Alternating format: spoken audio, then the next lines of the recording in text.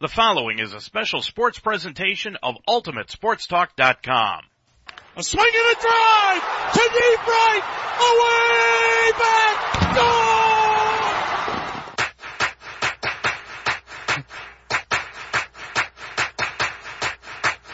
UltimateSportsTalk.com now presents the longest-running internet radio program in America, the Ohio Baseball Weekly Show, a comprehensive look at the Cleveland Indians and Cincinnati Reds. For the sixth consecutive season, we examine each team and their progress through the 2016 season. And now, the Ohio Baseball Weekly Show.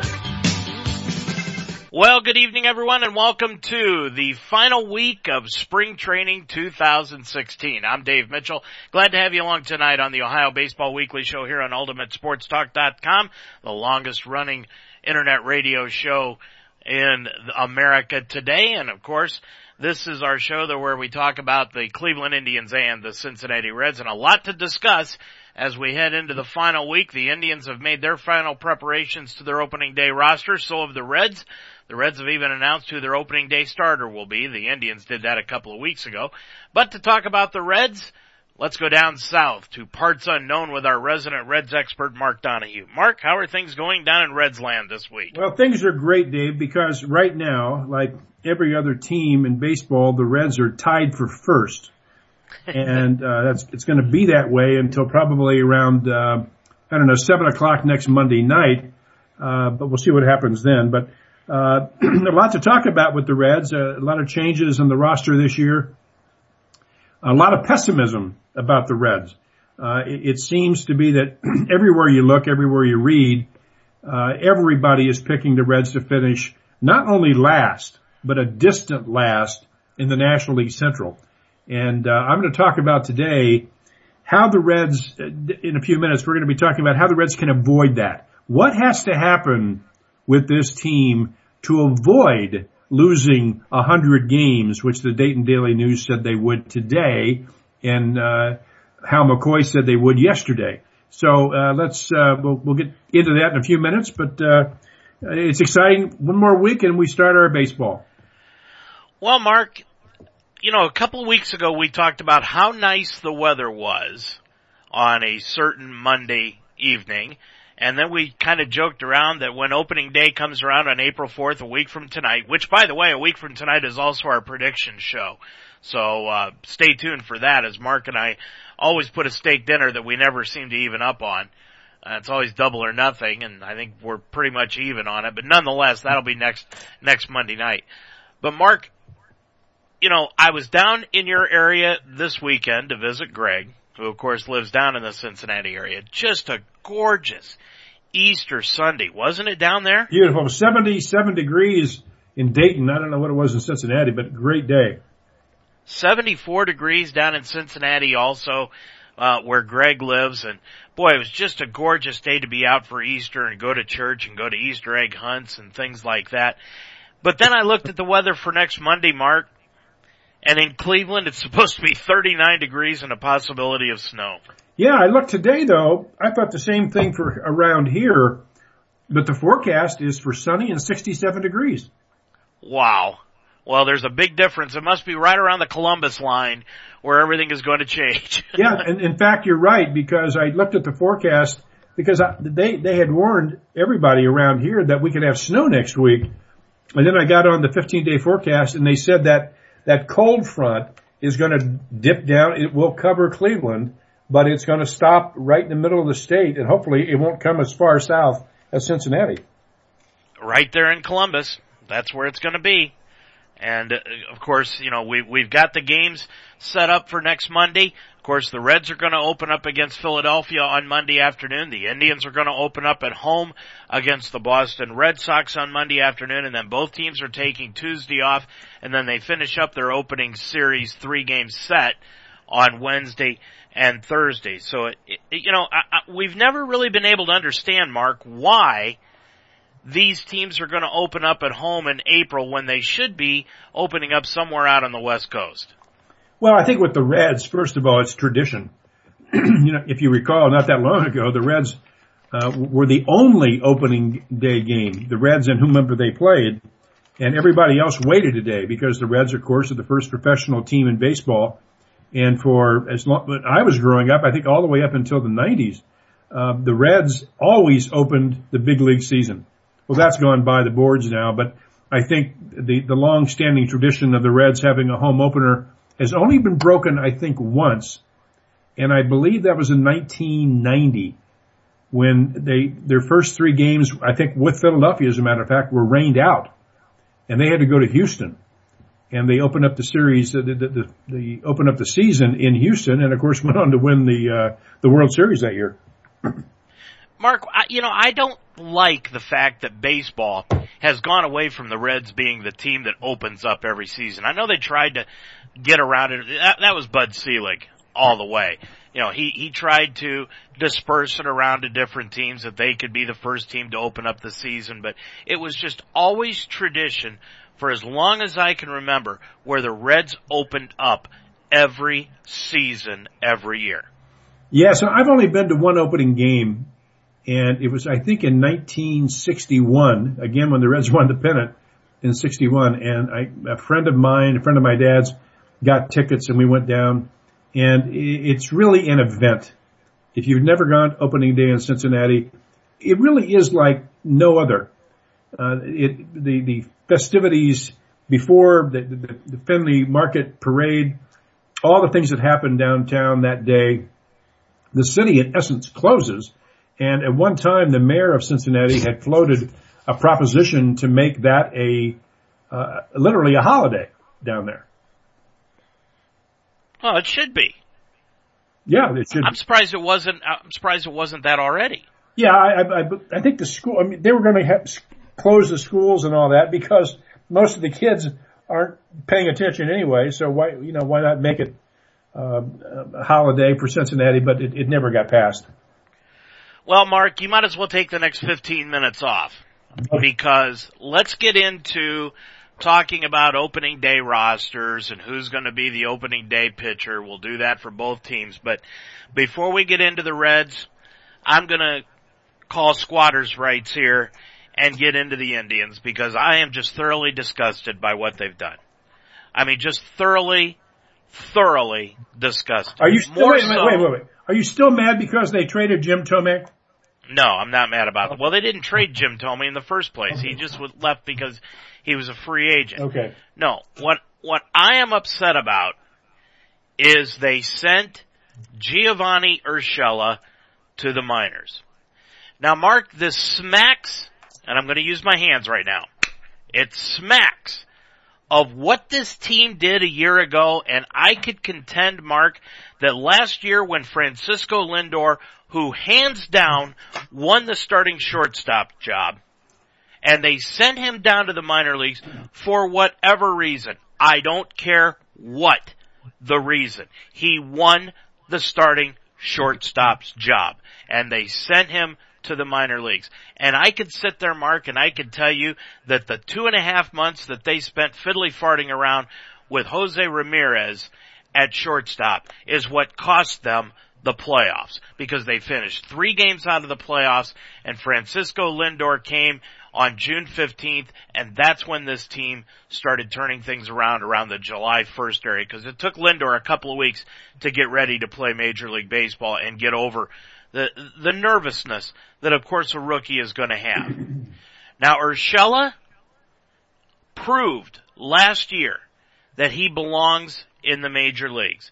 Does it look like it from his stats? No. But when you watch the kid play over the 81 games that he played at third base, Mark, when he and Lindor were teamed up on the left side of that infield at third and short, it improved that team from a squad that the year before in 2014 was the worst defensive team in baseball to, and I'm not joking, one of the best defensive teams in Major League Baseball in the last 3 months of last year. And that's what spurred this team on.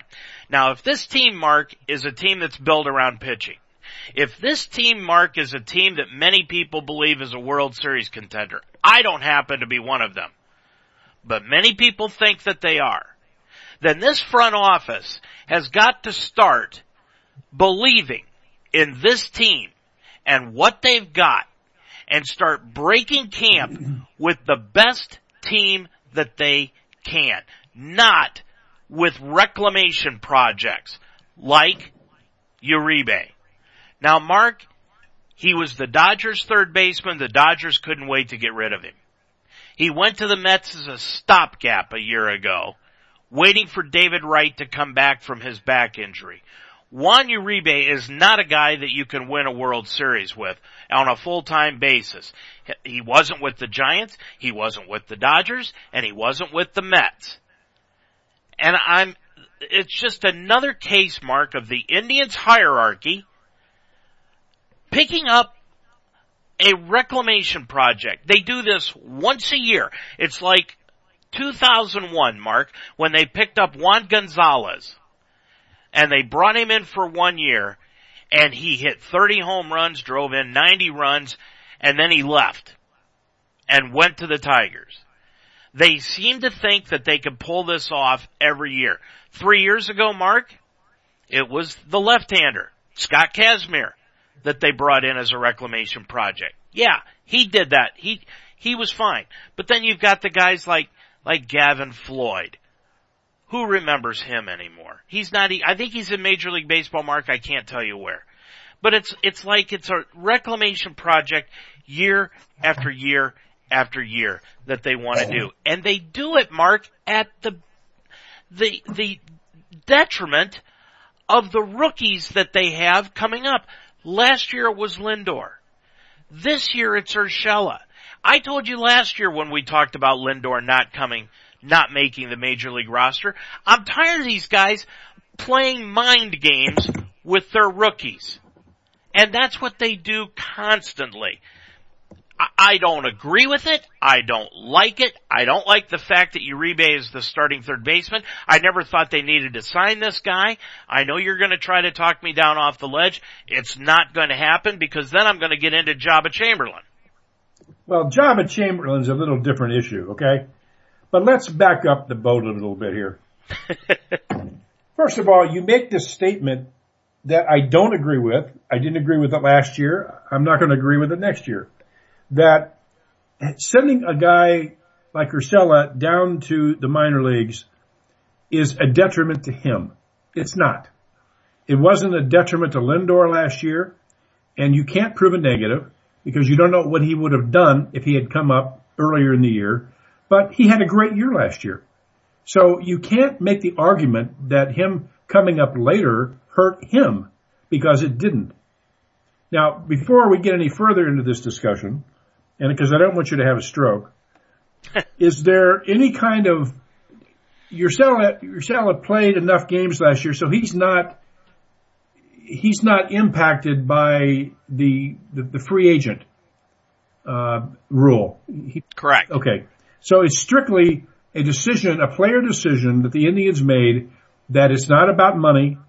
It's only about can he make the contribution to the team that Uribe can. Now, isn't that the bottom line? I would say that yes, and I would agree with you. I would agree with you very seriously that yes, that is what it is. Okay. So let's, again, what is the detriment to having a rookie or a guy, I guess he's not officially a rookie, although maybe officially he is still a rookie even after 81 games, but nevertheless. I don't think it hurts him to be sent down. And Uribe does have, 14 years experience in the major leagues? Yeah, this is his 13th year in the major league. Okay. So the guy plays good defense. You're right. He's not going to be a guy to hit 330, but he can hit you 265, 275. He can drive in some big runs. He's good in the clubhouse. All those things.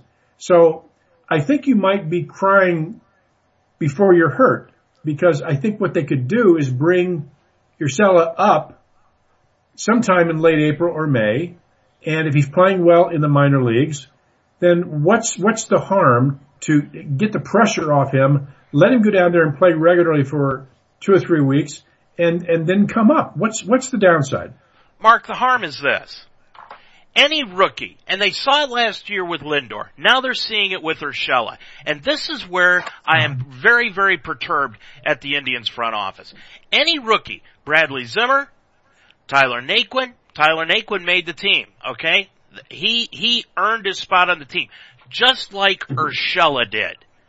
But then you've got your other guys that have come up throughout the years that are number one draft picks that the Indians are looking at.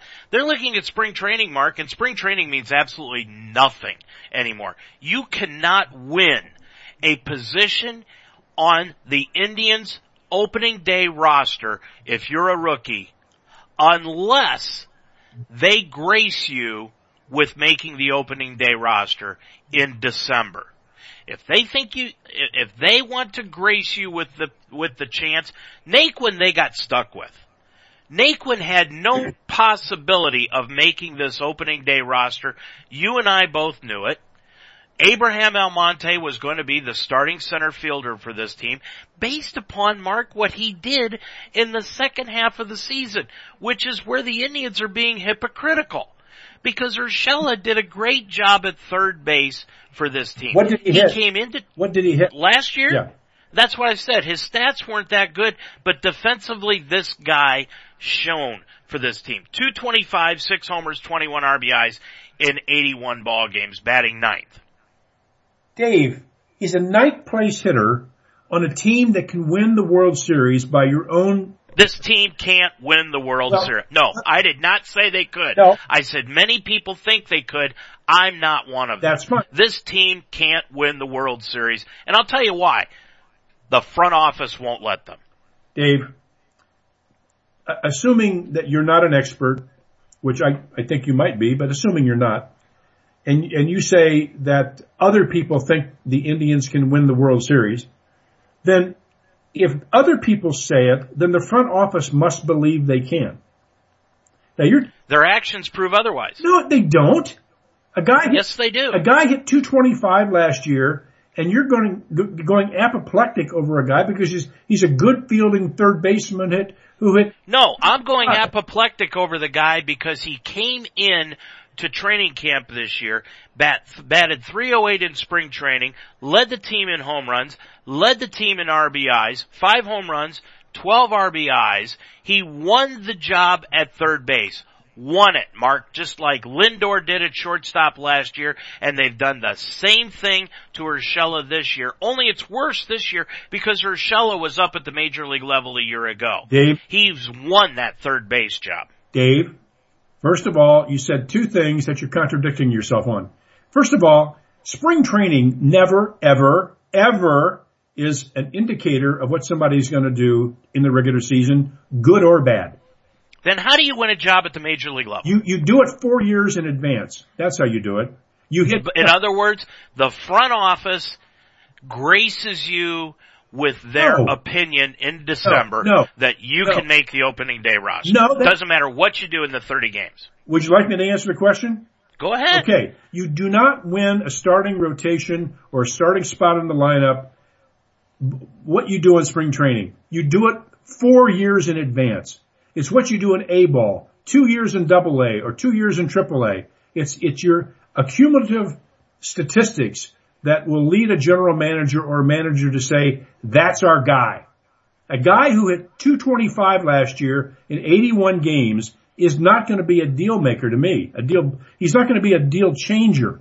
Uribe has played in the World Series. He's played on pennant contending teams for years and years and years. He's going to hit more than 225. I guarantee it.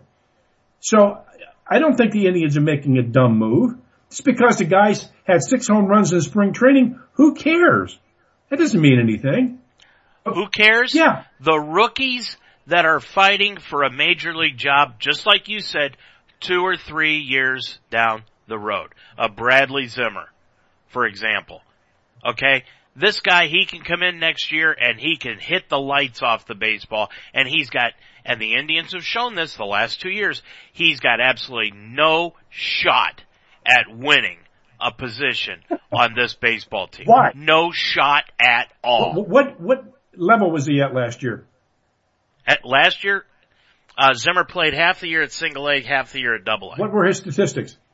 That I can't tell you right now because I don't have them up. Well, but I can tell you that he was one of their number one draft picks 3 years ago. He's one of the coveted guys that they've got. He's one of the coveted guys on Major League Baseball's top 100 prospects. And what I'm saying is that until the Indians actually come out in December and say he's got a shot at making the ball club, he's got no shot at making the ball club. Dave, I don't get your argument because this guy, he played 81 games for the Indians last year, and granted, let's stipulate he played a very good third base. But hitting .225 in 81 games would not make my heart beat faster. Mark, what were Joe Morgan's stats the year before he came to the Reds from the Houston Astros? They weren't very good. Everybody was complaining about that deal too. I can go back and I can talk about players that didn't have a very good rookie year and then blossomed in their sophomore year. Same as what you could do is you could say, hey, they had a great rookie year and then they stunk up the joint. They had the sophomore jinx.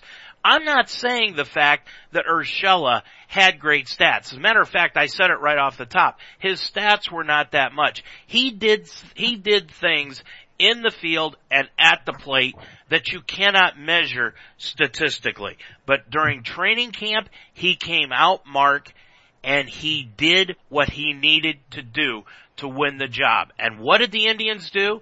They poo-pooed it, walked away from it. He was one of the guys that was contributed to this team a year ago, and they just threw all that out the window to bring in some castaway from other teams over a 13-year career. Well, we can debate this all night. If I were the Indians, I would have done the same damn thing. I would rather have Uribe at third base, holding down that for me until this kid could hit more than .225 in the bigs. And this idea that you're going to anoint somebody out of spring training makes no sense at all. If you want to make an argument about this, go back and check his stats over the last 3 or 4 years in the minor leagues. He's one of the best hitters that they've had in the minor leagues over the last 3 or 4 years. That's why they brought him up a year ago. That's true, but he hit .225. Yeah, in his freshman year, Mark. Okay. That's fine. My whole thing is, I had a high school basketball coach tell me years and years ago, and I think you'll agree with this. If the junior has just as much talent and is at the same level as the senior, you have got to go with the junior because you've got more room for growth because you've got extra years out of him.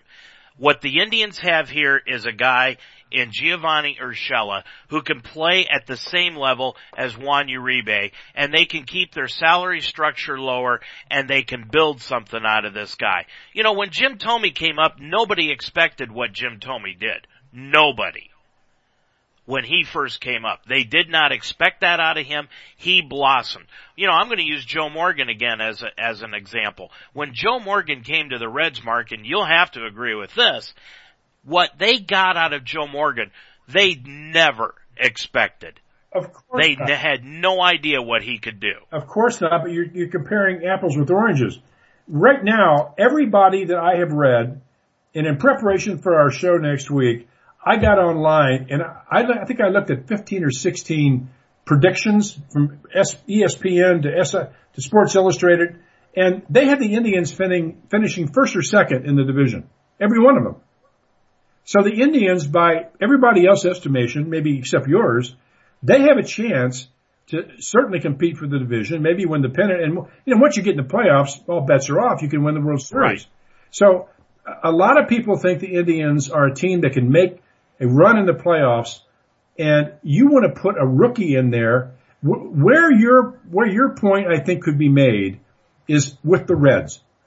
The Reds are a team they're not even in the same league as the Indians in terms of talent. The Reds will not win the division this year. They're not going to be close. So in that case, I would say, okay, take a chance on a rookie. Put him in there. What do you got to lose? You're going to be in last place anyway. Why bring in Uribe? I wouldn't do that. I would play a rookie there, but not to a team that has a chance to win the division and go to the World Series. Mark, let me put up one more stat for you. when Urshela and Lindor were on the left side of that infield, and I don't care about, the only stat I care about is winning. Wins and losses. That's all I care about. When Urshela and Lindor were on the left side of the infield for the Indians in the final 81 games of the year, the Indians had the third best record in the American League. Okay. So, what's your point? My point is the Indians are not breaking this year with the best team that they could put on the field. They're breaking it with a subpar team because why? Because they're afraid Urshela may not be able to hit a major league curveball. I don't know. They haven't given any explanation as to why they sent this guy down. And to be honest with you, Mark, the media in Cleveland, we've talked about it, they really don't care. You can't get any answers out of anybody as far as the Indians are concerned. You know, the Indians made this announcement over the weekend, and what are we talking about in morning radio around Cleveland? We're talking about RG3 being the quarterback of the Browns. That's what we're talking about in morning radio. So you don't get any of this. If anybody wants to listen about what's going on with the Indians in this area, they got to listen to this show because there's nobody up in Cleveland that's talking about it. Nonetheless, you've got a team here. Why in the world, if you've got the third best record in the American League with two guys on the left side of the infield, do you want to screw it up and bring in a guy that could even be a disaster in the clubhouse? I don't think you're making your argument. I don't think you're making your argument. I think the Indians know they have a contending team, even if you don't agree with that, and they're putting a guy at third base that they know what they're going to get. Look at the back of his baseball card. They have a chance to win. They can bring Urshela up anytime they want during the year. If he's not going to cover off the ball, they'll find a spot for him. But this team has a chance to win, and I think they made the right move. This kid is going to be around for a long time. And if I have an option between a kid like that who hit 225 last year and a guy who's been to the playoffs, I think he's been to the playoffs, if I recall, 6 or 7 times. This is a guy who's been... It's not been because of him. Oh, Dave. That's ridiculous. It hasn't been because of him. Well, he's a very... Mark, he won the Dodger third base job because Casey Blake got injured. He has performed over 13 years in the big leagues. He's a proven commodity. You're not making any sense. This guy's been around for a while. He's not. And it's my point that the Indians won with Urshela at third. Didn't do it beforehand. So a guy hits 225. And if they come out, Mark, and they've got Uribe at third, and they stink up the joint for 2 months, and Urshela comes up in June like he did last year, and they end up doing the same doggone thing. You know, there are guys, Mark. Here's a guy, and don't get me wrong, I'm not comparing him, but Brooks Robinson was the same way. Boy, Brooks Robinson didn't have great stats, but boy, you want to talk about WAR? His wins over replacement, I don't know what it is, but it had to be unbelievable. But Brooks Robinson didn't have great stats. He was a winner. Dave, you can beat this till, the cows come home. I disagree. I think the Indians made the right move. I think they're much better than you're letting on they are. And we just spent 30 minutes going over this thing that I think you're absolutely wrong. I thought you were wrong 30 minutes ago, and you're not going to convince me in 30 more minutes that you're right. And you're not going to convince me in 30 more minutes that I'm not right, because I was saying the same thing last year about Francisco Lindor, that he won the starting shortstop's job, and I still contend that the Indians sending him down to the minor leagues cost them a playoff berth a year ago. All right, let's move on to the Reds. Iglesias is going to be their opening day starter, correct? That's correct. Let's move on. Okay. Well, let me ask you this, and I'm going to kind of go back on the Urshela argument, but okay, a little bit. Iglesias' stats during spring training were not that bad, and there were about 3 guys that they were trying to choose from between those 3 as to who there was going to be their opening day starter. Well, DeSclafani has an oblique problem. So that's why they moved him back. It's not because he did not perform well or Iglesias performed better. But I'm telling you, when you have Raisel Iglesias, who, as I mentioned last week, he was a tenant in my condo in Cincinnati last year. And I think he's going to be a good pitcher for the Reds over a long period of time. He reminds me of a young Mario Soto. If he can control his changeup, he's got great stuff. But if he's your number one pitcher, you're really on the precipice of losing 110 games this year. This team can lose a whole bunch of games, and this could be one of the ugliest seasons in history for the Reds. The worst season they ever had, they lost 101 games in 1982. They could eclipse that this year. And I think it's highlighted by the fact that Raisel Iglesias, who I think is going to be a fine pitcher someday, is your opening day starter. And he's, arguably your number one starter. And did he earn it in spring training? No, he didn't pitch that many innings. But the Reds believe in him long term. And over the last 2 years, he's performed.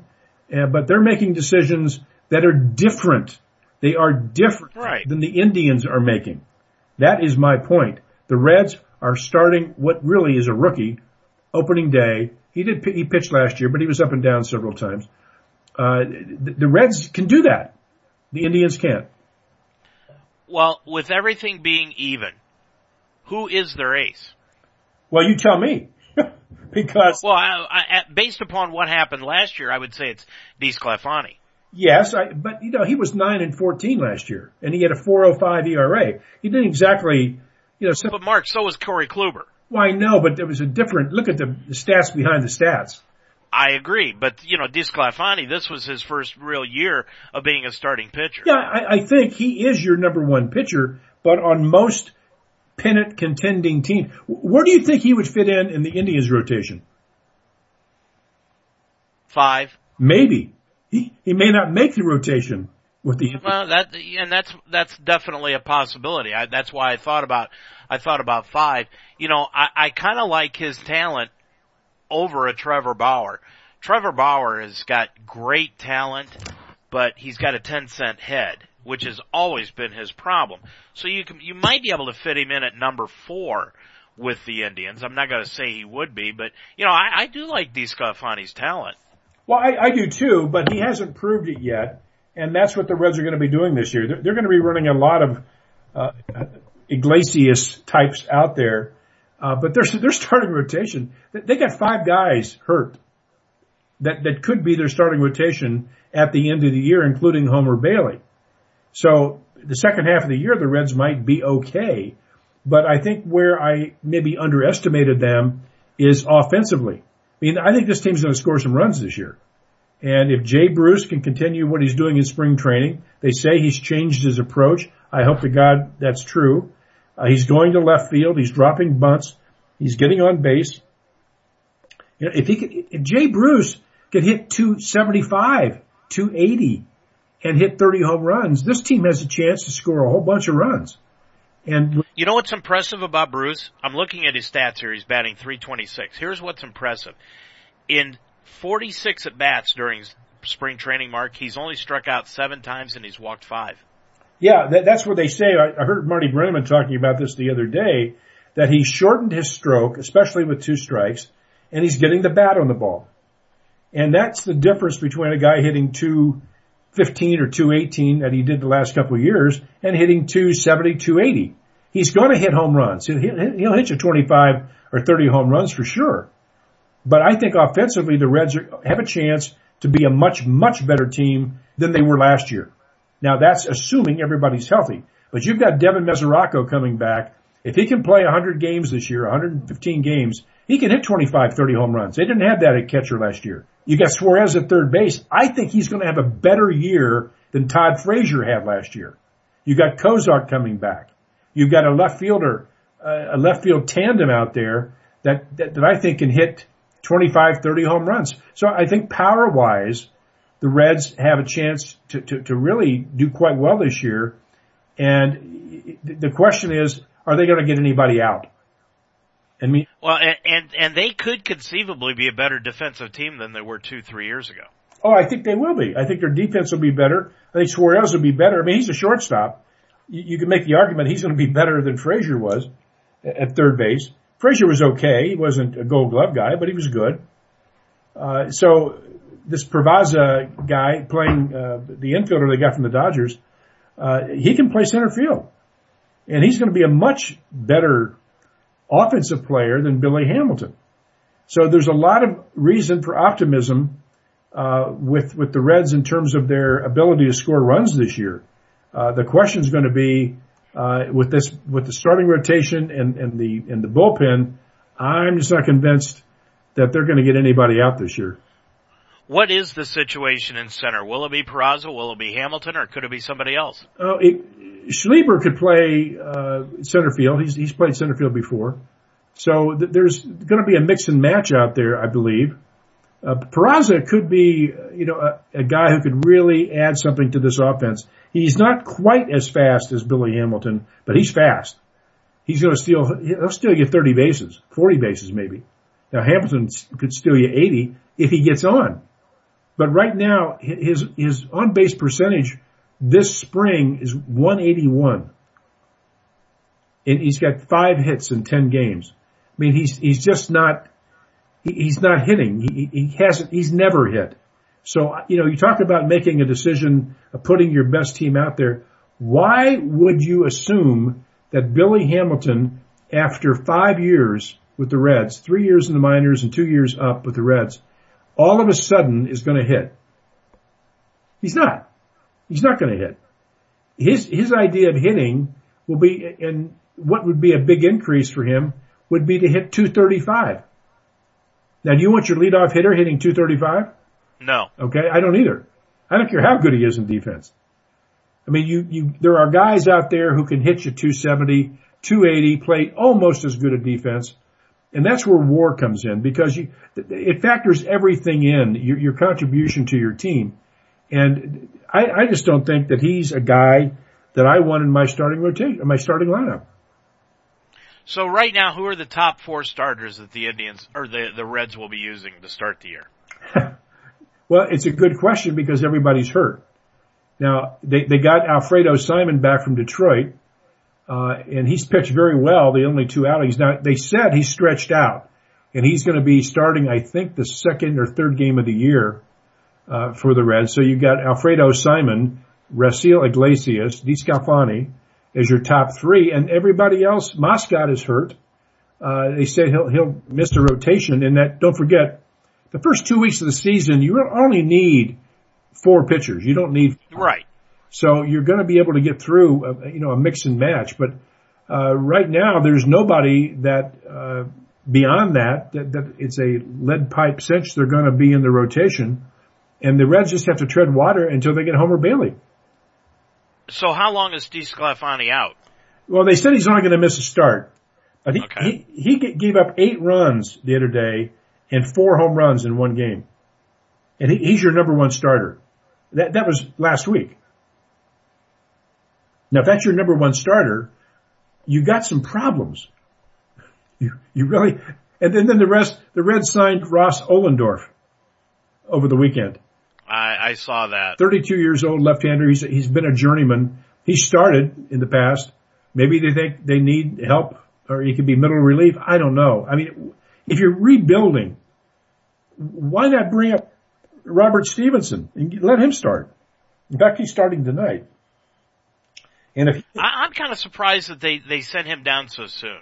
Well, he didn't pitch well, number 1, but don't forget, he is part of that situation where if you just wait, I think it's 2 weeks, mid-April or late April, then bring him up, you save a year of arbitration. And I agree with that. I wouldn't do that. Why would you give up a year of control of the player over 2 weeks, especially for a pitcher? He might miss 2 starts. That's it. So they might bring Stevenson up. It'll be very interesting to see what happens tonight, because if he pitches well and there's more injuries on this Red starting rotation, you might see him come up sooner than you might think. Mark, Will Venable was dropped by the Indians, and then Lonnie Chisenhall, who was slated to be their right fielder this year, came down with a forearm injury, so he's on the DL to start the season, which means that the right fielder for the Indians this year is going to be the left fielder for the Reds last year in Marlon Byrd. Is Marlon Byrd done, Tell me a little bit about him and what he's going to bring to this team. I like Marlon Byrd. He got off to a horrible start last year, which really statistically skewed his numbers. You take his April out, and he hit something like 278. He had over 20 home runs, drove in 65, 70 runs. He really played well for the Reds. He's a decent, this guy used to play center field, so he's a very good corner outfielder. I like him. He's a professional hitter, gives you a good at bat. And if he gets off to a good start this year, I think you're going to be very happy with his performance.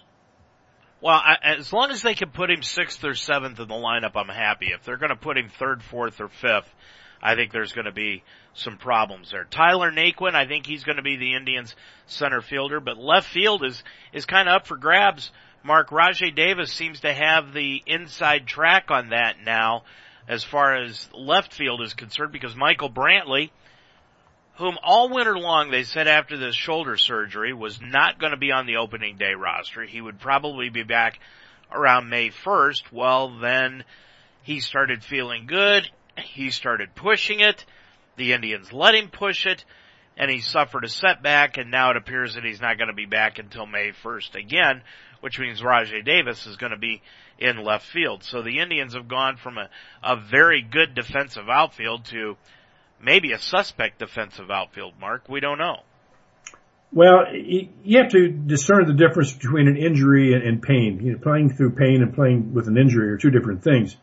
And, I think with what's happening with Brantley, I don't think he's injured from what I read, that he's sore coming back from surgery, which is understandable. And that's what they're saying about Billy Hamilton, by the way. I think he'll be okay. And you don't want to put him in a position where you can't play halfway when you go out there on a major league roster. And these guys are very competitive, and they're going to go out there and play 100%. So you've got to make sure they're healthy. And so I think the Indians did a wise thing by backing off, and probably he's going to come back at the time they originally thought he would come back anyway. All right, Mark, I'm going to put you on the spot here. Give me your starting lineup for the Reds on opening day. Your starting lineup. Okay. Peraza in center field. Suarez at third base. Votto at first. Mesoraco hitting fourth, catching. Jay Bruce hitting fifth in right field. Brandon Phillips hitting sixth. Wow, you're going to drop him that far. Yeah. Then you got left field. Schleber, I think, in left field. Zach Cozart hitting eighth. And Iglesias pitching. So that would be your... Now, where does that differ from what do you think the Reds are going to do? Well, the left field, depending on who's pitching for the Phillies, you might have, what's his name, the kid they signed. His name is escaping me right now. They got him in a trade from the Giants last year. He's having a good spring. You talking about Duvall? Yeah, Duvall. Yeah, he may be your left fielder. And that kid has some power, I'm telling you, Dave. He can rake. Now, can he make contact? I don't know, but he can hit a ball a long way. So those two, Schleber and him, might, platoon in left field. But I would hit them down in the lineup at the beginning of the year, give them a break. Don't put them in positions where they can fail early on and get down on themselves. So I'd hit them sixth or seventh. I don't think Brandon Phillips fits into the top five. I don't know where would you hit him? I mean, I think he has to be sixth, or maybe even seventh. I don't know. But if you're going to have some speed at the top of the lineup, Suarez is a great number two hitter. Peraza would be a great leadoff hitter. You're not going to move Joey Votto. Mesoraco is absolutely your number four hitter. And then Jay Bruce. Would you put Phillips ahead of Bruce? I wouldn't.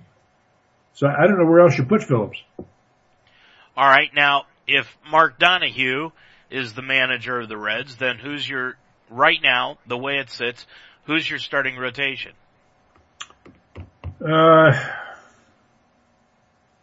Well, I'll tell you, if it was me, if it was Mark Donahue in charge, I would have Tony Cingrani in the starting rotation.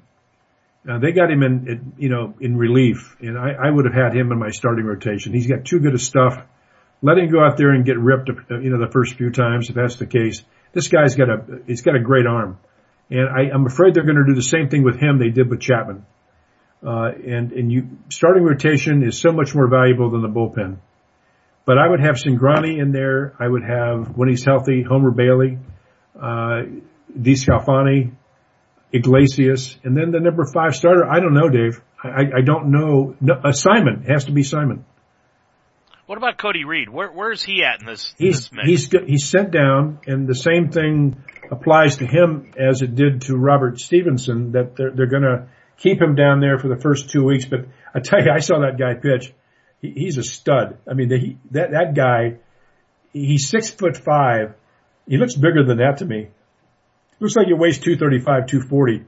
And he's got a nasty attitude. I mean, He does. He does. I agree with you. And he's not going to back down from anybody. And if you're left-handed and that dude's coming at you with his stuff, he's going to get your attention.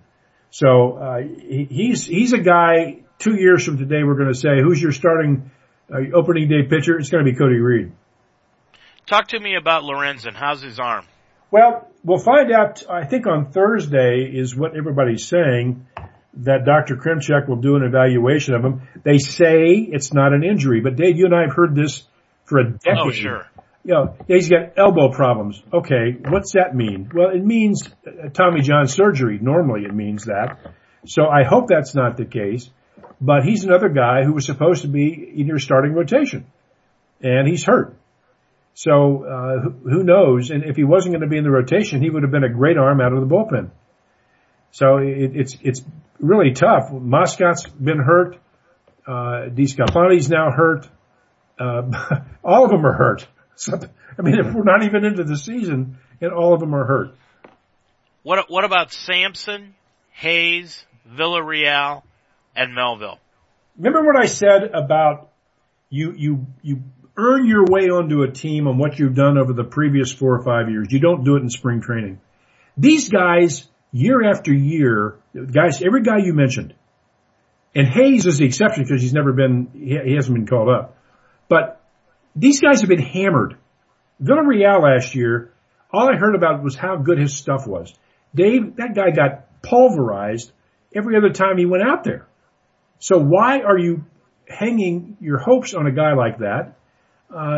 Hayes is unproven, and there's nobody that the Reds have. They don't have one top 10 prospect that is going to be in the starting rotation or be on the lineup except Peraza. And I don't even know if he's in the top 10. But the Reds have a lot of young, good players at A ball, but nobody at Double A and nobody at Triple A that's ready to come up and help this team. Well, the funny thing is that, I spent 2 days down in Cincinnati, Mark, and I heard more baseball talk in those 2 days than I have in the last month up here in Cleveland. And the one thing that I kept hearing was they're expecting Homer Bailey to be back around May 1st. Is that the case? Yeah, in fact, he's ahead of schedule. They said he could come back, in maybe the last week in April or maybe even mid-April. Physically, he's fine. He's throwing well. But again, there's no reason to take a chance. Now, this is interesting. I read an article about that, I think on Saturday, that they named all the pitchers who had Tommy John surgery who came back throwing harder than they did before surgery.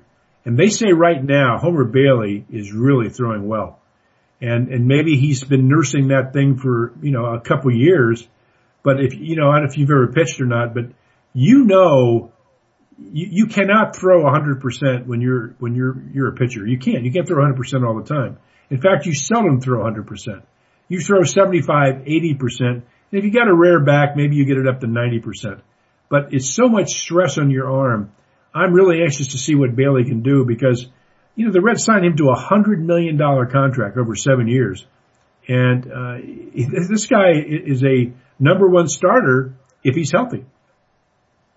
Well, Mark, you asked about my pitching prowess. Let me tell you. When I was in Little League, I threw a one-hitter. Now, the only reason I didn't get another start was because I walked 17 during that one-hitter. So that's the reason I never got another start. That was the beginning and the end of my pitching career. Hey, Dave, by the way, before we get off, I want to say hello to a couple of friends of mine that happened to be together down in Florida this week. Linda Jordan, who is our favorite stalker. Our favorite stalker. She's always giving us grief about something that we say and reminding us of all the bad things we say. And then a friend of mine that I played ball with for years, basketball, baseball, tennis, you name it, golf. We've played a lot of sports, and he's a very good athlete. His name is Tom Patrick. Tom played college basketball and baseball and football. He's really a gifted athlete. But Dave, let me ask you something. Have you ever had somebody that you know, you respect, but they dwell on the past? Have you ever had a guy like that? Oh, yes. Okay. Yes. Now, get over it. Yeah, get over it. I think that's the point of my statement here is, Tom, get over it. And let me give you some backstory, Dave. Back in 1986. 1986. The Reds, Tom and I went to the Reds Dream Week. Okay? Now, first of all, we were my team. If you've ever been to a Dream Week, you're broken down into teams. And by the way, folks, it's a lot of fun to do that. Well, my team, we beat the Reds. We're the only team since they began Dream Weeks that have ever beaten the Reds in the championship game. And I have to say, I pitched that game, beat them 3-2. And I remember striking out Wayne Krenchicki, who was on the Reds. Oh my gosh, I remember that name. Yeah, he was actually on the Reds roster. And they were short on players. They brought him in, and I struck him out on a slider. Anyway, during that week. Now who's not getting over it?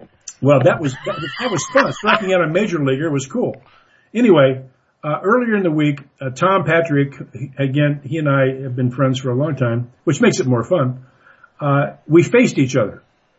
He came up with the bases loaded in the bottom of the ninth inning, and I was pitching, and bases loaded, 2 out.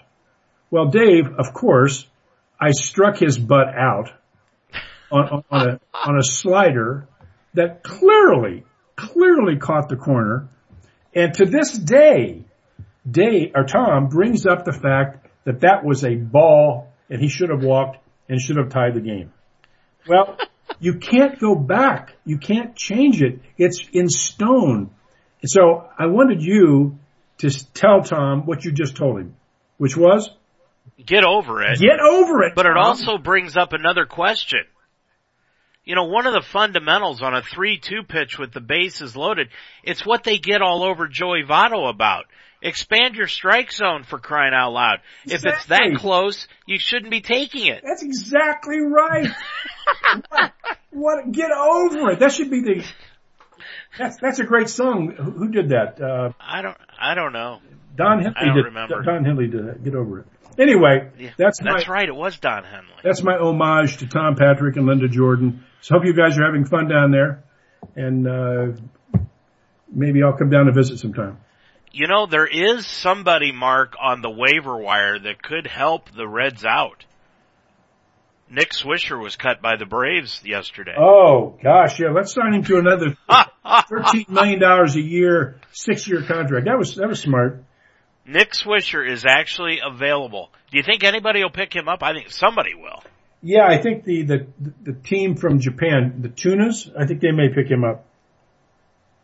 Mark, were you amazed at the story that came out last week that Barry Bonds went head to head with Giancarlo Stanton in a home run hitting contest and Bonds won it? He won it 5-3, and they said that he was hitting absolute bombs. And they actually talked about that on, I forget what sports show I was watching, about could he come back as a DH. And they asked him about it, and it reminded me, I don't think I can use the language here, but no, be careful. Yeah. It's a family show. It's a family show. But he made a comment like the one Ty Cobb made You remember that when he's yes. They asked Ty Cobb about the pitching. How would you hit against the pitching of today? And he said, well, I'd probably hit 275, 280. And they said, what? Cobb, you had a 367 lifetime batting average. You mean you couldn't hit that well against this pitching of today? He goes, I'm 76 blanking years old. Yeah. I mean, and Barry Bonds is 51. He's 51 years old. They make a big deal about how, they say he was on the juice. Was he, wasn't he? Doesn't matter. The guy is still in great shape. Yeah, I think if he came back and even hit 250 and hit 15 home runs or something like that, he would prove his point. And you and I have had this disagreement for years. I contend that steroids does not enhance your performance that much. If it does anything, it enhances your healing ability. I agree with that. Because I've seen too many guys who can come back physically where they couldn't normally if they weren't on steroids. But performance-wise, I've never been a believer that it's going to enhance your performance that much. And even if it did, it's a subjective evaluation of how much it would help.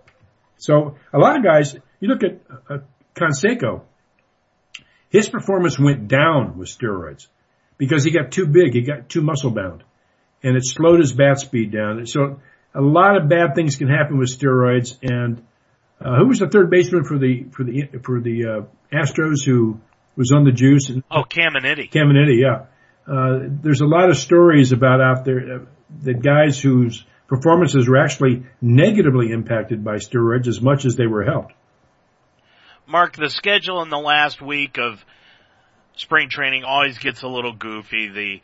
Of course, the Reds are playing tonight against Milwaukee. Then they're going over to Milwaukee in Arizona tomorrow. Then they've got the White Sox. Then they play Cleveland. And then they've got a couple of games this weekend that they play. For example, they're playing at Pittsburgh on Saturday. It's one of those goofy situations. So that's the way the Reds are gonna round out the week as far as their last week of spring training. The Indians, on the other hand, they're doing pretty much the same thing. They're actually playing, Mark, this week. They're playing the Dodgers a couple of times, the Angels, Seattle, like I said, Cincinnati on Thursday, and then this weekend they're going to Texas for some reason. I don't know why they're playing at Texas on Friday and Saturday. They'll play down there in 80-degree weather and then come back to Cleveland when it will be in sub-40-degree temperatures, and everybody will catch a cold and they'll get off to another slow start. But nonetheless, what are these teams trying to do during the last week of spring training heading into opening day on Monday? Well, again, Dave, it's completely different for the two teams we're talking about. The Cleveland Indians, they're in a position, they have to get their starting rotation, their starting players ready for opening day. When the bell starts, they got to hit it running. The Reds are still trying to get their roster down. They don't even know what their 25-man roster is today. The Indians do. The Indians know because, again, they're a contender. The Reds have no clue. Right now, there's 7 or 8 spots that are completely up in the air for the Reds. So the Reds have to make decisions about who is going to be on the roster to begin with. And there's some big decisions. Juan Duran, I think, is the guy who the Reds have huge money invested in him, and he's just never performed. Well, if they don't carry him on the 25-man roster, he's gone. He becomes a free agent. He's a Rule 5 player. He's a Rule 5. So he's going to be a guy who they have to either say yes or no to him in the next 5 days. So it's different for the two teams, and I wish the Reds were a more stable, settled organization, but alas, they are not. Well, our prediction show is next week. Of course, it's going to be after both teams play their first game in the afternoon, but nonetheless, it's just one game out of 162. And you ready for another year? I am, and I think you do owe me 3 or 4 steaks now, but I don't hold a grudge. We'll have to remember that. All right, Mark. Next week, the preview show. It's going to be fun. We'll see you then. Have a good one. Our thanks to Greg Mitchell for producing tonight's show. And of course, don't forget our preview show next week, next Monday night at 9 o'clock here on UltimateSportsTalk.com with another edition of the Ohio Baseball Weekly Show. Our thanks to Mark Donahue for joining us again here this evening, but most of all, our thanks to you for listening here tonight. Until next Monday night at 9 o'clock, for Mark, I'm Dave Mitchell. Have a good night, everybody. The Whiz Kids had won it, Bobby Thompson had done it, and Yogi read the comics all the while. Rock and roll was being born, marijuana we would scorn. So down on the corner the national pastime went on trial. We're talking baseball, Klazuski, Campanella.